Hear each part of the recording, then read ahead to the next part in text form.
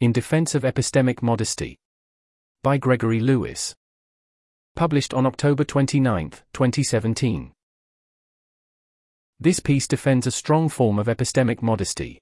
That, in most cases, one should pay scarcely any attention to what you find the most persuasive view on an issue, hewing instead to an idealized consensus of experts. I start by better pinning down exactly what is meant by epistemic modesty, go on to offer a variety of reasons that motivate it, and reply to some common objections.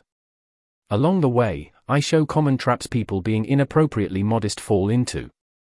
I conclude that modesty is a superior epistemic strategy, and ought to be more widely used, particularly in the rationalist communities. Heading: Provocation. I argue for this. In virtually all cases, the credence you hold for any given belief should be dominated by the balance of credences held by your epistemic peers and superiors. One's own convictions should weigh no more heavily in the balance than that of one other epistemic peer. Heading: Introductions and Clarifications. Subheading: A favorable motivating case. Suppose your mother thinks she can make some easy money day trading blue-chip stocks, and plans to kick off tomorrow shorting Google on the stock market, as they're sure it's headed for a crash. You might want to dissuade her in a variety of ways. You might appeal to an outside view. Quote: Mum, when you make this short you're going to be betting against some hedge fund, quant, or whatever else. They have loads of advantages. Relevant background, better information, lots of data and computers, and so on. Do you really think you're odds on to win this bet? End quote. Or appeal to some reference class. Quote: Mum, I'm pretty sure the research says that people trying to day trade stocks tend not to make much money at all. Although you might hear some big successes on the internet, you don't hear about everyone else who went bust. So why should you think you are likely to be one of these remarkable successes? End quote. Or just cite disagreement. Quote: Look, Mum, Dad, sister, the grandparents and I all think this is a really bad idea. Please don't do it. End quote. Instead of directly challenging the object-level claim, that is, Google isn't overvalued, because X. These considerations attempt to situate the cognizer within some population, and from characteristics of this population infer the likelihood of this cognizer getting things right. Call the practice of using these techniques considerations epistemic modesty. We can distinguish two components. 1. In theory, modesty. That considerations of this type should in principle influence our credences. 2. In practice, modesty. That one should in fact use these considerations when forming credences. Heading: Weaker and stronger forms of modesty. Some degree of modesty is, almost, inarguable. If one leaves for work on Tuesday and finds all your neighbors left their bins out, that's at least reason to doubt your belief bins were on Thursday, and perhaps sufficient to believe instead bins are on Tuesday, and follow suit with your bins. If it appears that, say, the coagulation cascade couldn't evolve, the near unanimity of assent for evolution among biologists at least counts against this, if not a decisive reason, despite one's impressions, that it could. Nick Beckstead suggests something like elite common sense forms a prior which one should be hesitant to diverge from without good reason. I argue for something much stronger, cf. the provocation above. In theory, one's credence in some proposition P should be almost wholly informed by modest considerations. That, ceteris paribus, the fact it appears to you that P should weigh no more heavily in one's determination regarding P than knowing that it appears to someone else that P. Not only is this the case in theory, but it is also the case in practice. One's all things considered judgment on P should be just that implied by an idealized expert consensus on P, no matter one's own convictions regarding P. Heading: Motivations for more modesty. Why believe strong form epistemic modesty?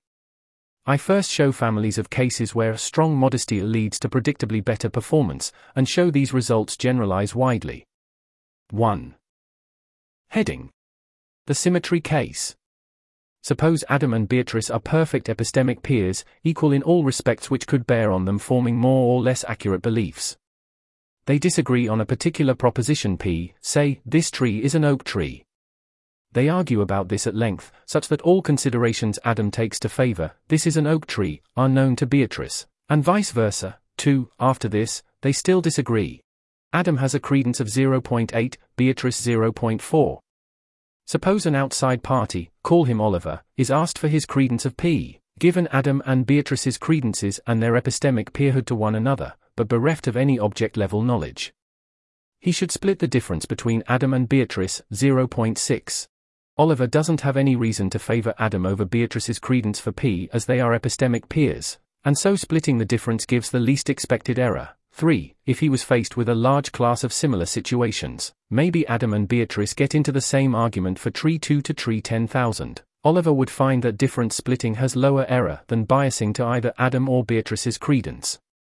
Adam and Beatrice should do likewise. They also know they are epistemic peers, and so they should also know that for whatever considerations explain their difference, perhaps Adam is really persuaded by the leaf shapes, but Beatrice isn't. Adam's take and Beatrice's take are no more likely to be right than one another. So Adam should go, and Beatrice vice versa. I don't understand why Beatrice isn't persuaded by the leaf shapes, but she expresses the same about why I find it so convincing. Given she is my epistemic peer, she's not getting it, and I'm not getting it are equally likely. So we should meet in the middle. The underlying intuition is one of symmetry. Adam and Beatrice have the same information. The correct credence regarding P given this information should not depend on which brain Adam or Beatrice happens to inhabit. Given this, they should hold the same credence, 4, and as they Adam is as likely to be further from the truth than Beatrice, the shared credence should be in the middle. Heading: Compressed sensing of, and not double counting, the object level. It seems odd that both Adam and Beatrice do better discarding their object-level considerations regarding P. If we adjust the scenario above so they cannot discuss with one another but are merely informed of each other's credences, and that they are peers regarding P, the right strategy remains to meet in the middle. 5. Yet how come Adam and Beatrice are doing better if they ignore relevant information? Both Adam and Beatrice have their inside view evidence, that is what they take to bear on the credence of P, and the outside view evidence, what each other think about P. Why not use a hybrid strategy which uses both? Yet to whatever extent Adam or Beatrice's hybrid approach leads them to diverge from equal weight, they will do worse. Oliver can use the meet in the middle strategy to get an expectedly better accuracy than either biasing towards their own inside view determination. In betting terms, Oliver can arbitrage any difference in credence between Adam and Beatrice. We can explain why. The credences Adam and Beatrice offer can be thought of as very compressed summaries of the considerations they take to bear upon P. Whatever inside view considerations Adam took to bear upon P are already priced in to the credence he reports. Ditto Beatrice. Modesty is not ignoring this evidence, but weighing it appropriately. If Adam then tries to adjust the outside view determination by his own take on the balance of evidence, he double counts his inside view. Once in itself, and once more by including his credence as weighing equally to Beatrice's in giving the outside view.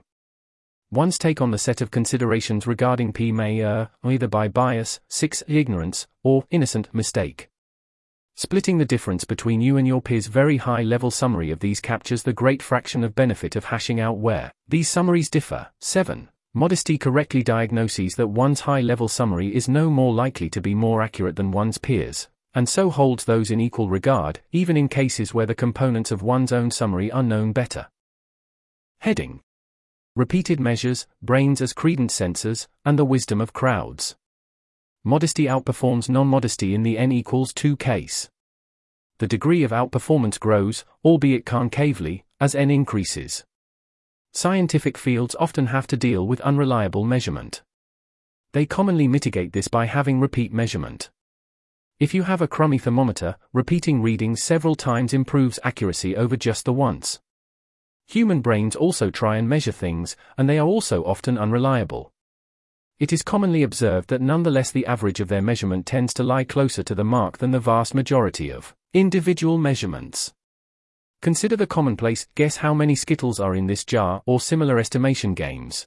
The usual observation is that the average of all the guesses is better than all, or almost all, the individual guesses. A toy model makes this unsurprising. The individual guesses will form some distribution centered on the true value. Thus the expected error of a given individual guess is the standard deviation of this distribution. The expected error of the average of all guesses is given by the standard error, which is the standard deviation divided by root Number of guesses, 8, with 10 individuals. The error is about 3 times smaller than the expected error of each individual guess, with 100, 10 times smaller, and so on. Analogously, human brains also try to measure credences or degrees of belief, and are similarly imperfect to when they're trying to estimate number of X. Yet one may expect a similar effect to this wisdom of crowds to operate here too. In the same way Adam and Beatrice would do better in the situation above if they took the average, even if it went against their view of the balance of reasons by their lights. If Adam to Zabalata, all epistemic peers, investigated the same P, they'd expect to do better if they took the average of their group versus steadfastly holding to the credence they arrived at by their lights. Whatever inaccuracies that may throw off their individual estimates of P somewhat cancel out. Heading: Deferring to better brains. The arguments above apply to cases where one is an epistemic peer. If not, one needs to adjust by some measure of epistemic virtue. In cases where Adam is an epistemic superior to Beatrice, they should meet closer to Adam's view, commensurate with the degree of epistemic superiority, and vice versa. Although reasons for being an epistemic superior could be, they're a super forecaster, or they're smarter than I am, perhaps the most common source of epistemic superiors lie under the heading of subject matter expert. On topics from human nutrition, to voting rules, to the impact of the minimum wage, to the nature of consciousness, to basically anything that isn't trivial, one can usually find a fairly large group of very smart people who spend many years studying that topic, who make public their views about this topic, sometimes not even behind a paywall. That they at least have a much greater body of relevant information, and have spent longer thinking about it gives them a large advantage compared to you. In such cases, the analogy might be that your brain is a sundial, whilst theirs is an atomic clock. So if you have the option of taking their readings rather than yours, you should do so.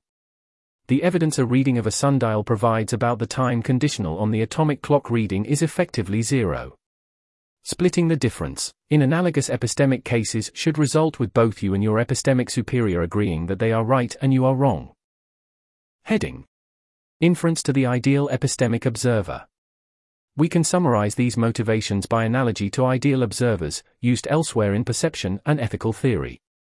We can gesture that an ideal, epistemic, observer is just that which is able to form the most accurate credence for P given whatever prior. We can explain they have vast intelligence, full knowledge of all matters that bear upon P, perfect judgment, and in essence all epistemic virtues in excelsis. Now consider this helpful fiction. The epistemic fall. Imagine a population solely comprised of ideal observers, who all share the same, correct, view on P. Overnight their epistemic virtues are assailed. They lose some of their reasoning capacity, they pick up particular biases that could throw them one way or another, they lose information, and so on, and each one to varying degrees. They wake up to find they now have all sorts of different credences about P, and none of them can remember what credence they all held yesterday. What should they do? It seems our fallen ideal observers can begin to piece together what their original credence was about P by finding out more about their credences and remaining epistemic virtue, and so backpropagate their return to epistemic apotheosis. If they find they're all similarly virtuous and are evenly scattered, their best guess is the ideal observer was in the middle of the distribution, cf. the wisdom of crowds. If they see a trend that those with greater residual virtue tend to hold a higher credence in P, they should attempt to extrapolate this trend to suggest the ideal agent origin from which they were differentially blown of course from. If they see one group demonstrates a bias that others do not, they can correct the position of this group before trying these procedures. If they find the more virtuous agents are more scattered regarding P, or that they segregate into widely dispersed aggregations, this should make them very unsure about where the ideal observer initially was. And so on. Such a model clarifies the benefit of modesty. Although we didn't have some grand epistemic fall, it is clear we all fall manifestly short of an ideal observer. Yet we all fall short in different respects, and in different degrees. One should want to believe whatever one would believe if one was an ideal observer, shorn of one's manifest epistemic vices. Purely immodest views must say their best guess is the ideal observer would think the same as they do, and hope that all the vicissitudes of their epistemic vice happen to cancel out. By accounting for the distribution of cognizers, modesty allows a much better forecast, and so a much more accurate belief. And the best such forecast is the strong form of modesty, where one's particular data point, in and of itself, should not be counted higher than any other. Heading: Excursus. Against common justifications for immodesty. So much for strong modesty in theory. How does it perform in practice? One rough heuristic for strong modesty is this. For any question, find the plausible expert class to answer that question. For example, if P is whether to raise the minimum wage, talk to economists. If this class converges on a particular answer, believe that answer too. If they do not agree, have little confidence in any answer. Do this no matter whether one's impression of the object-level considerations that recommend, by your lights, a particular answer. Such a model captures all the common-sense cases of modesty. Trust the results in typical textbooks, defer to consensus in cases like when to put the bins out, and so on. I now show it is also better in many cases where people think it is better to be immodest. Heading. Being well-informed, or even true expertise, is not enough. A common refrain is that one is entitled to join issue with the experts due to one having made some non-trivial effort at improving one's knowledge of the subject. Sure, I accept experts widely disagree on macroeconomics, but I'm confident in neo-Keynesianism after many months of careful study and reflection. This doesn't fly by the symmetry argument above. Our outsider observes widespread disagreement in the area of macroeconomics, and that many experts who spend years on the subject nonetheless greatly disagree. Although it is possible the ideal observer would have been in one or another of the camps, the clustering implies intermediate positions are less plausible. The outsider cannot adjudicate which one if we grant the economists in each appear to have similar levels of epistemic virtue.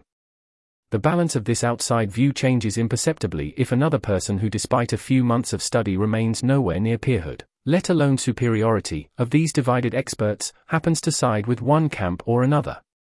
By symmetry, one's own view of the balance of reason should remain unchanged if this another person happened to be you. The same applies even if you are a bona fide expert. Unless the distribution of expertise is such that there is a lone world authority above all others, and you're them, your fellow experts form your epistemic peer group. Taking the outside view is still the better bet. The consensus of experts tends to be right more often than dissenting experts, and so some difference splitting, weighed more to the consensus owing to their greater numbers, is the right answer. 9. Heading. Common knowledge, silver bullet arguments. Suppose one takes an introductory class in economics. From this, one sees there must be a knockdown argument against a minimum wage. Quote. Well, suppose you're an employee whose true value on the free market is less than the minimum wage. But under the minimum wage, the firm might not decide on charitably employing above your market value, and just firing you instead. You're worse off, as you're on the dole, and the firm's worse off, as it has to meet its labor demand another way. Everyone's lost. So much for the minimum wage. End quote. Yet one quickly discovers economists seem to be deeply divided over the merits of the minimum wage, as they are about most other things. See for example this poll suggesting 38 economic experts in the US are pretty evenly divided on whether the minimum wage would hit employment for low-skill workers, and leant in favor of the minimum wage, all things considered. It seems risible to suppose these economists don't know their economics 101. What seems much more likely is that they know other things that you don't, which make the minimum wage more reasonable than your jejune understanding of the subject suggests. One need not belabor which side the outside view strongly prefers. Yet it is depressingly common for people to confidently hold that view X or Y is decisively refuted by some point or another, notwithstanding the fact this point is well known to the group of experts that nonetheless hold X or Y. Of course, in some cases one really has touched on the decisive point the experts have failed to appreciate. More often, one is proclaiming that one is on the wrong side of the Dunning-Kruger effect. Heading. Debunking the expert class, but not you. To the litany of cases where apparent experts screwed up, we can add verses without end. So we might be inclined to debunk a particular expert consensus due to some bias or irrationality we can identify. Thus, having seen there are no real experts to help us, we must look at the object-level case. The key question is this: how are you better? And it is here that debunking attempts often flounder. An undercutting defeater for one aspect of epistemic superiority for the expert class is not good enough. Maybe one can show the expert class has a poor predictive track record in their field. Unless one has a better track record in their field, this puts you on a par with respect to this desideratum of epistemic virtue. They likely have others, for example more relevant object-level knowledge, that should still give them an edge, albeit attenuated. An undercutting defeater that seems to apply equally well to oneself as the expert class also isn't enough. Suppose, say, economics is riven by ideological bias. Why are you less susceptible to these biases? The same ideological biases that might plague professional economists may also plague amateur economists, but the former retain other advantages. Even if a proposed debunking is selectively toxic to the experts versus you, it still might be your epistemic superior, all things considered. Both big pharma and professional philosophy may be misaligned, but perhaps not so much to be orthogonal or anti-parallel to the truth. In both they still expectedly benefit by finding drugs that work or making good arguments respectively. They may still fare better overall than intelligent layperson who's read extensively, even if they are not subject to publish or perish or similar. Even if a proposed debunking shows one as decisively superior to that expert class, there may be another expert class which remains epistemically superior to you. Maybe you can persuasively show professional philosophers are so compromised on consciousness that they should not be deferred to about it. Then the real expert class may simply switch to something like intelligent people outside the academy who think a lot about the topic. If it's the case that this group of people do not share your confidence in your view, it seems outsiders should still reject it, as should you. It need not be said that the track record for these debunking defeaters is poor. Most crackpots have a persecution narrative to explain why the mainstream doesn't recognize or understand them, and some of the most mordant criticisms of the medical establishment arise from those touting complementary medicine. Thus explaining away expert disagreement may not put one in a more propitious reference class than one started from. One should be particularly suspicious of debunking sufficiently general that the person holding the unorthodox view has no epistemic peers. They are akin to Moses, descending from Mount Sinai, bringing down God-breathed truth for the rest of us. 10. Heading: Private evidence and pet arguments. Suppose one thinks one is in receipt of a powerful piece of private evidence. Maybe you've got new data or a new insight. So even though the experts are generally in the right, in this particular case they are wrong because they are unaware of this new consideration. New knowledge will not spread instantaneously, and that someone can be ahead of the curve comes as no surprise. Yet many people who take themselves to have private evidence are wrong. Maybe experts know about it but don't bother to discuss it because it is so weak, or it is already in the literature, but you haven't seen it, or it isn't actually relevant to the topic, or whatever else. Most mavericks who take themselves to have new evidence that overturns consensus are mistaken. The natural risk is people tend to be too partial to their pet arguments or pet data, and so give them undue weight, and so one's insider perceptions should perhaps be attenuated by this fact. I suspect most are overconfident here. 11. If this private evidence really is powerful, one should expect it to be persuasive to members of this expert class once they become aware of it. So it seems the credence one should have is the appropriately discounted forecast of what the expert class would think once you provide them this evidence.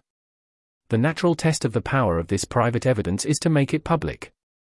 If one observes experts, or just epistemic peers, shift to your view, you were right about how powerful this evidence was. If instead one sees a much more modest change in opinion, this should lead one to downgrade your estimate as to how powerful this evidence really is, and perhaps provide calibration data for next time.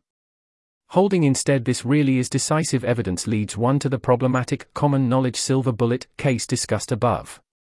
Inferring from this experts just can't understand your reasoning, or are biased against outsiders or whatever else produces a suspiciously self-serving debunking argument, also discussed above.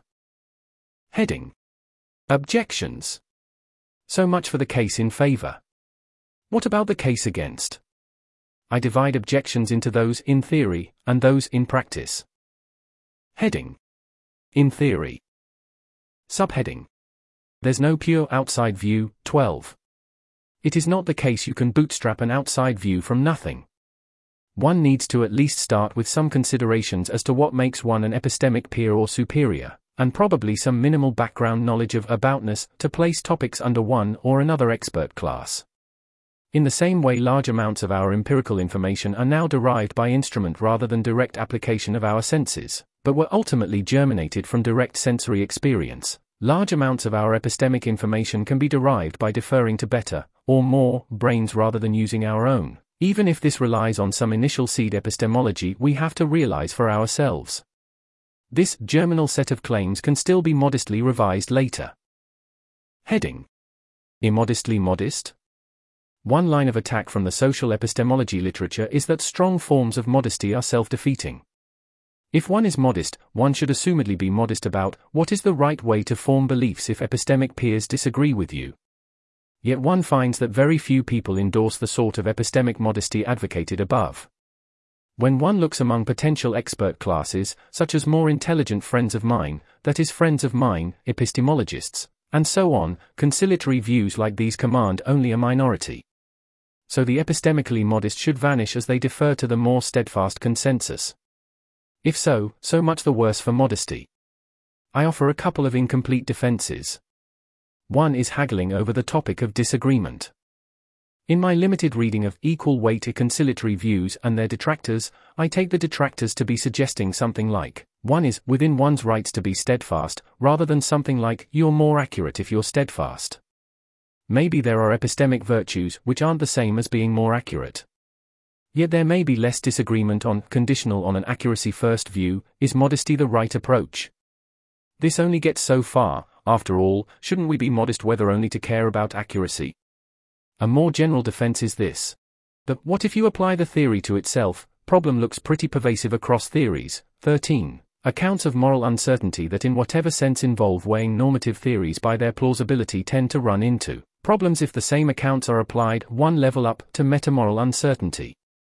Bayesian accounts of epistemology seem to go haywire if we think one should have a credence in Bayesian epistemology itself, especially if one assigns any non-zero credence on any theory which entails object-level credences have undefined values.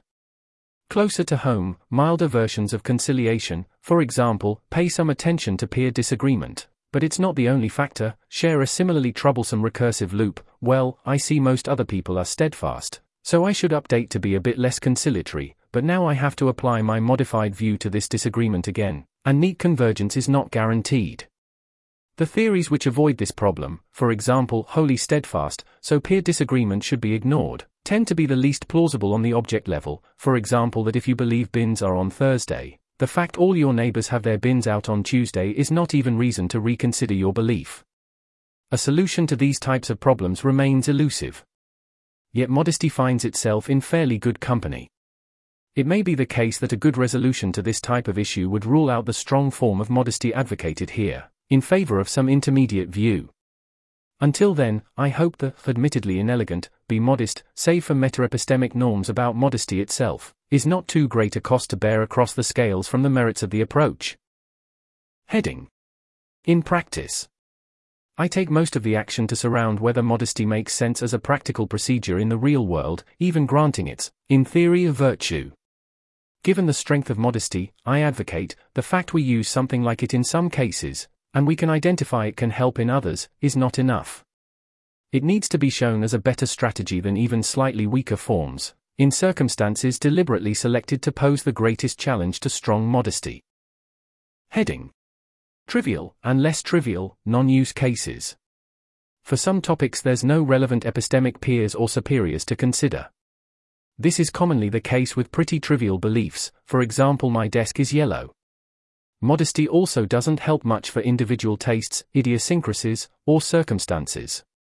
If Adam works best listening to Bach and Beatrice to Beethoven, they probably won't do better meeting in the middle, and both going half and half for each, or maybe picking a composer intermediate in history, like Mozart. Anyway, Adam is probably Beatrice's significant epistemic superior on what music does Adam work best listening to. And vice versa. One can also be credulous of claims like, it turned out this diet really helped my back pain.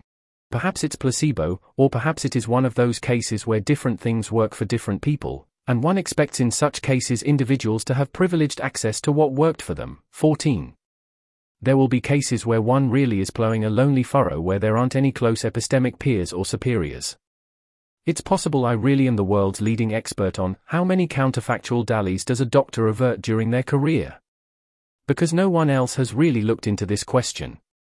My current role involves investigating global catastrophic biological risks, which appears understudied to the point of being pre-paradigmatic. These comprise a very small minority of topics I have credences about. Yet even here modesty can help. One can use more distant bodies of experts. I am reassured that my autumnal estimate for the Daly question coheres with expert consensus that medical practice had a minor role in improvements to human health, for example. Even if I don't have any epistemic peers, I can simulate some by asking, if there were lots of people as or more reasonable than me looking at this, would I expect them to agree with my take? Given that the econometric-esque methods I deploy to the answer the Daly question could probably be done better by an expert, and in any case reasonable people are often skeptical of these in other areas, I am less confident of my findings than my inside view suggests, which I take to be a welcome corrective to pet argument biases. 15. Heading. In theory, the world should be mad. Whether devoured by Moloch, burned by Ra, trapped by aberrant signaling equilibria, or whatever else, we can expect to predict when apparent expert classes, and apparent epistemic peers, are going to collectively go wrong. With this knowledge, we can know which topics we should expect to ourselves to outperform expertise. Rather than the scenario where we commonly find ourselves looking up at experts, or around at our peers, we find ourselves in many situations where those who are usually epistemic peers or superiors are below us, and above us, only sky. We could distinguish two sorts of madness, a surprising absence of expertise and a surprising error of expertise. The former is a gap in the epistemic market. Although an important topic should be combed over by a body of experts, for whatever reason it isn't, and so it takes surprisingly little effort to climb to the summit of epistemic superiority. In such cases our summaries of expert classes as ranging over a broad area conceal the degree of expertise is very patchy. Public health experts generally know a great deal about the health impacts of smoking, they usually know much less about the health impacts of nicotine. The latter is a stronger debunking argument. One appeals to some features of the world that generates expertise and suggests that these expertise-generating features are anti-correlated to the truth, thus one can adjudicate between warring expert camps, or just indict all so-called experts, based on this knowledge. One strong predictor of incompatibilism regarding free will among philosophers is believing in God. If we are confident these beliefs in God are irrational, then we can winnow the expert class by this consideration and side with the compatibilist camp much more strongly. Yet, similar to the problems of debunking mentioned earlier, that there is a good story suggesting one of these things does not imply one will do better striking out on one's own. Even in cases of disease where accuracy is poorly correlated to expert activity, it is hard to think of cases where these line up orthogonal or worse. Big pharma studies are infamous, but even if you're in big pharma optimizing for, can I get evidence to support my product, your drug actually working does make this easier. Even in pre-replication crisis psychology, true results would be overrepresented versus false ones in the literature compared to some base rate across generated hypotheses. The residual expert class still often remains better.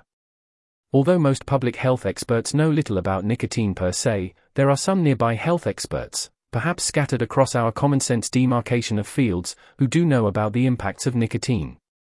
It may still take quite a lot of effort to reach parity or superiority to these. Even if we want to strike all theists from free will philosophers, compatibilism does not rise close to unanimity, and so cautions against extremely high confidence this is the correct view. 16. So, I aver, the world is not that mad. Heading. Empirically, the world is mad. One can offer a more direct demonstration of world madness, and so refute modesty. Outperformance. A common reply is to point to a particular case where those being modest would have gotten it wrong. There are lots of cases where amateurs and mavericks were ridiculed by common sense or experts at the time, only to be subsequently vindicated. Another problem is the modest view introduces a lag. It seems one often needs to wait for the new information to take root among one's epistemic peers before changing one's view, whilst a cognizer just relying on the object-level updates on correct arguments at first sight. It is often crucially important to be fast as well as right in both empirical and moral matters. It is extremely costly if a view makes one slower to recognize, among many other past moral catastrophes, the horror of slavery. Yet modesty need not infallible, merely an improvement. Citing cases where it goes poorly is, hopefully less than, half the story. Modesty does worse in cases the maverick is right, yet better where the maverick is wrong. There are more cases of the latter than the former. Modesty does worse in being sluggish in responding to moral revolutions, yet better at avoiding being swept away by waves of mistaken sentiment. Again, the latter seem more common than the former. 17.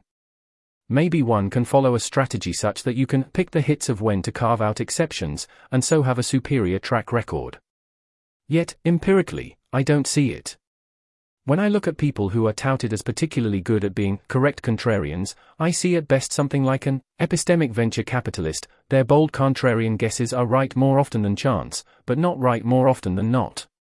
They appear by my lights to be unable to judiciously pick their battles, staking out radical views in topics where there isn't a good story as to why the experts would be getting this wrong, still less why they are more likely to get it right. So although they do get big wins, the modal outcome of their contrarian take is a bust. 18. Modesty should price in the views of better-than-chance contrarians into how it weighs consensus. Confidence in a consensus view should fall if a good contrarian takes aim at it, but not so much one now takes the contrarian view oneself.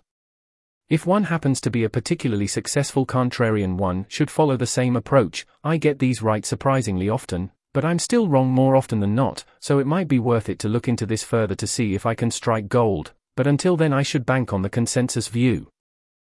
Heading: Expert groups are seldom in reflective equilibrium. Even if modesty works well in the ideal case of a clearly identified expert class, it can get a lot messier in reality. 1. Suppose one is in the early 1940s and asks, is there going to be explosives with many orders of magnitude more power than current explosives? One can imagine if one consulted explosive experts, however we cash that out, their consensus would generally say no. If one was able to talk to the physicists working on the Manhattan Project, they would say yes. Which one should an outside view believe? 19. 2. Most people believe God exists, the so-called common consent argument for God's existence. If one looks at potential expert classes, for example philosophers, people who are more intelligent, most of them are atheists. Yet if one looks at philosophers of religion, who spend a lot of time on arguments for or against God's existence, most of them are theists, but maybe there's a gradient within them too. Which group, exactly, should be weighed most heavily? So constructing the ideal weighted consensus modesty recommends deferring to can become a pretty involved procedure. One must carefully divine whether a given topic lies closer to the magisterium of one or another putative expert class. For example, maybe one should lean more to the physicists, as the question is really more about physics than about explosives. One might have to carefully weigh up the relevant epistemic virtues of various expert classes that appear far from reflective equilibrium from one another. So perhaps one might use likely selection effect of philosophy of religion party discount the apparent support this provides. One might have to delve into complicated issues of independence. Although most people may believe God exists, unlike guesses of how many Skittles are in the jar, they are not all forming this belief independently from one another. 20. This exercise begins to look increasingly inside of U.S. Trying to determine the right magisterium involves getting closer to object-level considerations about aboutness of topics. Trying to tease apart issues of independence and selection amount to looking at belief-forming practices, and veer close to object-level justifications for the belief in question. At some point it becomes extraordinarily challenging to try and backtrace from all these factors to the likely position of the ideal observer. The degrees of freedom these considerations invite, and the challenge in estimating them reliably, make strong modesty go worse. One should not give up too early, though. Modesty can still work pretty well even in these tricky cases. One can ask whether there's any communication between the classes, and if so any direction of travel. For example, did some explosive experts end up talking to the physicists, and agreeing they were right? Vice versa, even if they were completely isolated, one can ask if a third group having access to both made a decision. For example, the agreement of the US and German governments with the implied view of the physicists. This is a lot more involved, but the expected accuracy yield per unit time spent may still be greater than, for example, making a careful study of the relevant physics. A broader modification would be immodest only for the web of belief, but modest for the weights.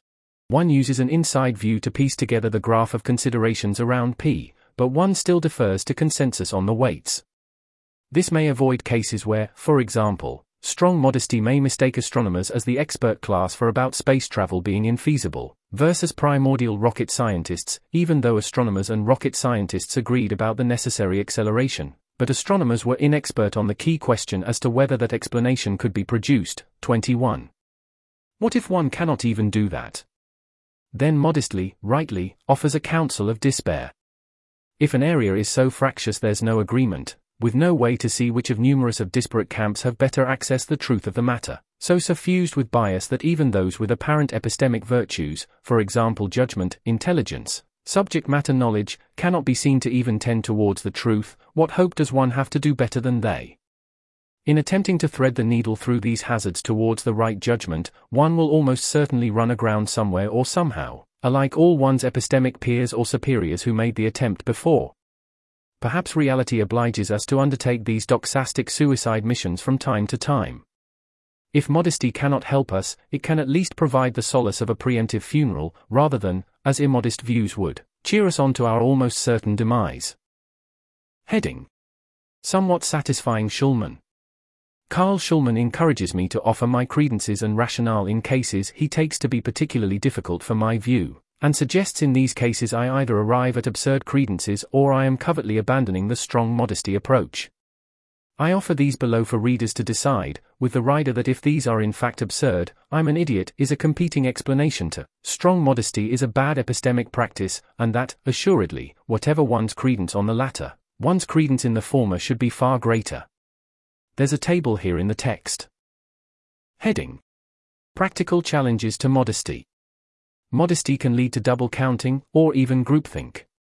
Suppose in the original example Beatrice does what I suggest and revise their credences to be 0.6, but Adam doesn't.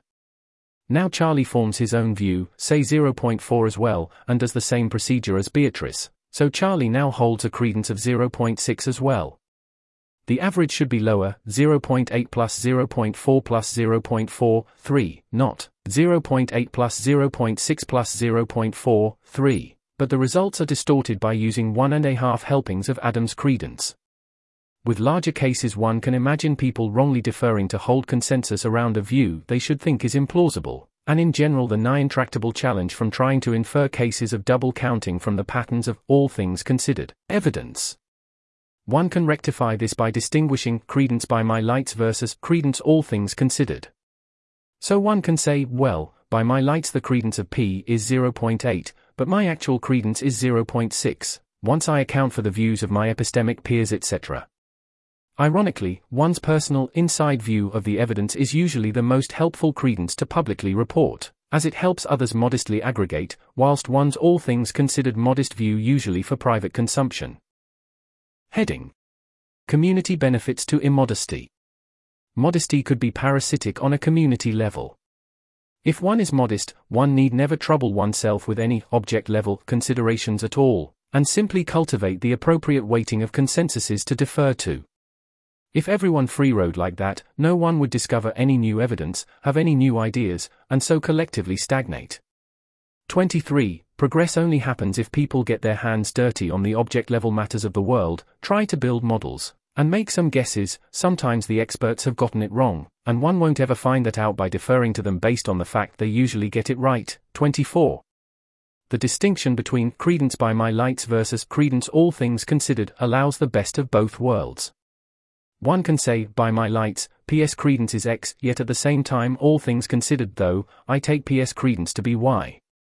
One can form one's own model of P, think the experts are wrong about P, and marshal evidence and arguments for why you are right and they are wrong, yet soberly realize that the chances are you are more likely mistaken, yet also think this effort is nonetheless valuable because even if one is most likely heading down a dead end, the corporate efforts of people like you promises a good chance of someone finding a better path. Scott Sumner seems to do something similar. Quote: In macro, it's important for people like me to always search for the truth, and reach conclusions about economic models in a way that is independent of the consensus model. In that way, I play my worker ant role of nudging the profession towards a greater truth. But at the same time we need to recognize that there is nothing special about our view. If we are made dictator, we should implement the consensus view of optimal policy, not our own. People have trouble with this, as it implies two levels of belief about what is true. The view from inside our mind, and the view from 20,000 miles out in space, where I see there is no objective reason to favor my view over Krugman's. End quote. Despite this example, maybe it is the case that having a creative brain which makes big discoveries is anti-correlated to having a sober brain well calibrated to its limitations compared to others. Anecdotally, eccentric views among geniuses are common. Maybe for most it isn't psychologically tenable to spend one's life investigating a renegade view one thinks ultimately is likely a dead end, and in fact people do groundbreaking research generally have to be overconfident to do the best science. If so, we should act communally to moderate this cost, but not celebrate it as a feature. Not everyone has to be working on discovering new information.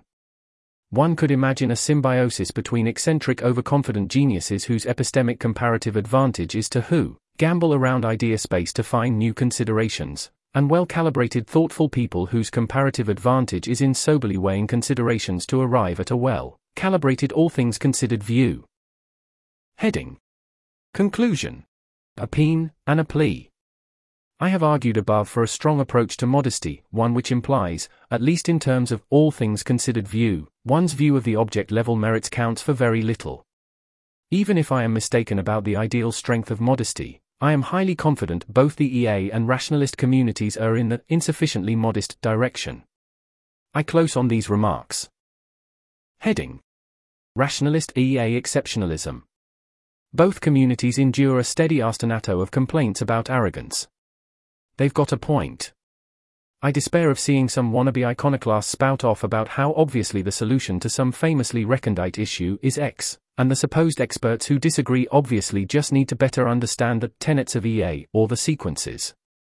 I become lachrymose when further discussion demonstrates said iconoclast has a shaky grasp of the basics, that they are recapitulating points already better discussed in the literature, and so forth. 25. To stress, and to preempt, the problem is not, you aren't kowtowing appropriately to social status.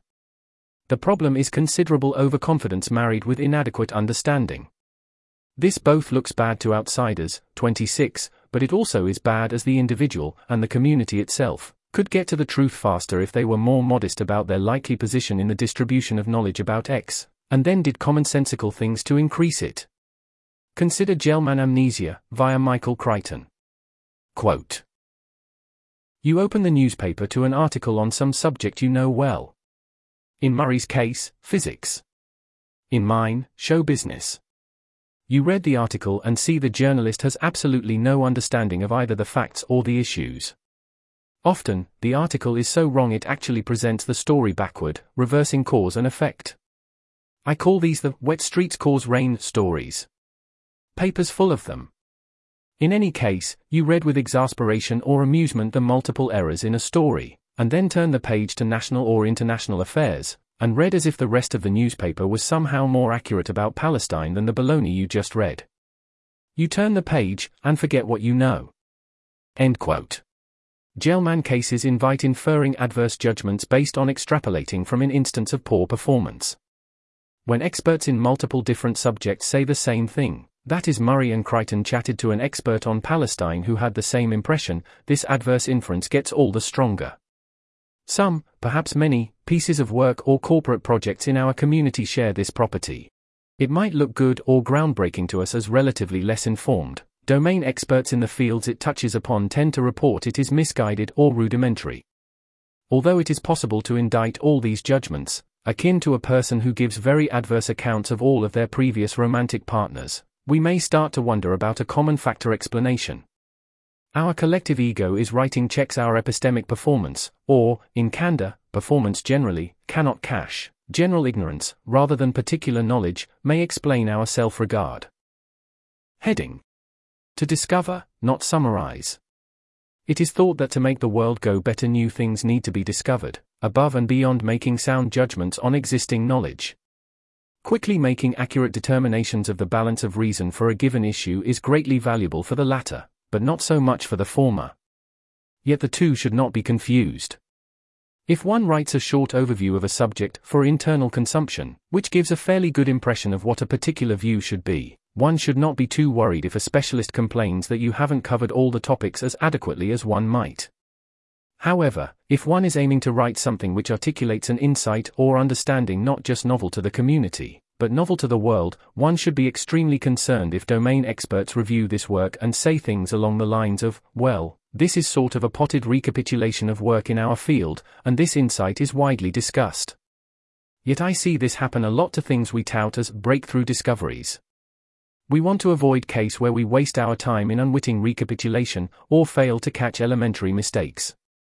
Yet too often we license ourselves to pronounce these discoveries without sufficient modesty in cases where there's already a large expert community working on similar matters. This does not preclude these discoveries, but it cautions us to carefully check first. On occasions where I take myself to have a new insight in areas outside my field, most often philosophy, I am extremely suspect of my supposed discovery. All too often would this arise from my misunderstanding, or already be in the literature somewhere I haven't looked. I carefully consult the literature as best as I can, and run the idea by true domain experts, to rule out these possibilities. 27. Others seem to lack this modesty, and so predictably err. More generally, a more modest view of intracommunity versus outside competence may also avoid cases of having to reinvent the wheel. For example, that scoring rule you spent 6 months deriving for a karma system is in this canonical paper, or for an effort to derail, for example, oh drat, our evaluation provides worthless data because of reasons we could have known from Googling study design. Heading: Paradoxically pathological modesty. If the EA and rationalist communities comprised a bunch of highly overconfident and eccentric people buzzing around bumping their pet theories together, I may worry about overall judgment and how much novel work gets done, but I would grant this at least looks like fertile ground for new ideas to be developed. Alas, not so much. What occurs instead is agreement approaching fawning obeisance to a small set of people the community anoints as thought leaders, and so centralizing on one particular eccentric and overconfident view. 28. So although we may preach immodesty on behalf of the wider community, our practice within it is much more deferential. I hope a better understanding of modesty can get us out of this worst of both worlds scenario. It can at least provide better gurus to defer to.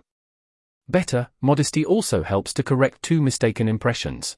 1. Overly wide gap between our gurus and other experts. 2. The overly narrow gap between intelligent layperson in the community and someone able to contribute to the state of the art. Some topics are really hard. Being able to become someone with something useful to say about these not take days but take years. There are many deep problems we must concern ourselves with, that the few we select as champions, despite their virtue, cannot do them all alone, and that we need all the outside help we can get. Heading: Coda. What the EA community mainly has now is a briar patch of dilettantes. Each ranges widely, but with shallow roots, forming whirls around others where it deems it can find support. What it needs is a forest of experts, each spreading not so widely, forming a deeper foundation and gathering more resources from the common ground, standing apart yet taller, and in concert producing a verdant canopy. 29. I hope this transformation occurs, and of her modesty may help effect it. Heading: Acknowledgements. I thank Joseph Carl-Smith, Owen Cotton Barrett, Eric Drexler, Ben Garfinkel, Roxanne Heston, Will McCaskill, Ben Pace, Stefan Schubert, Carl Schulman, and Pablo Staffarini for their helpful discussion, remarks, and criticism. Their kind help does not imply their agreement. The errors remain my own. This article was narrated by Type 3 Audio for the Effective Altruism Forum. It was first published on October 29, 2017. The original article contained 29 footnotes, which were omitted from the narration. To report an issue or give feedback on this narration, go to t3a.is.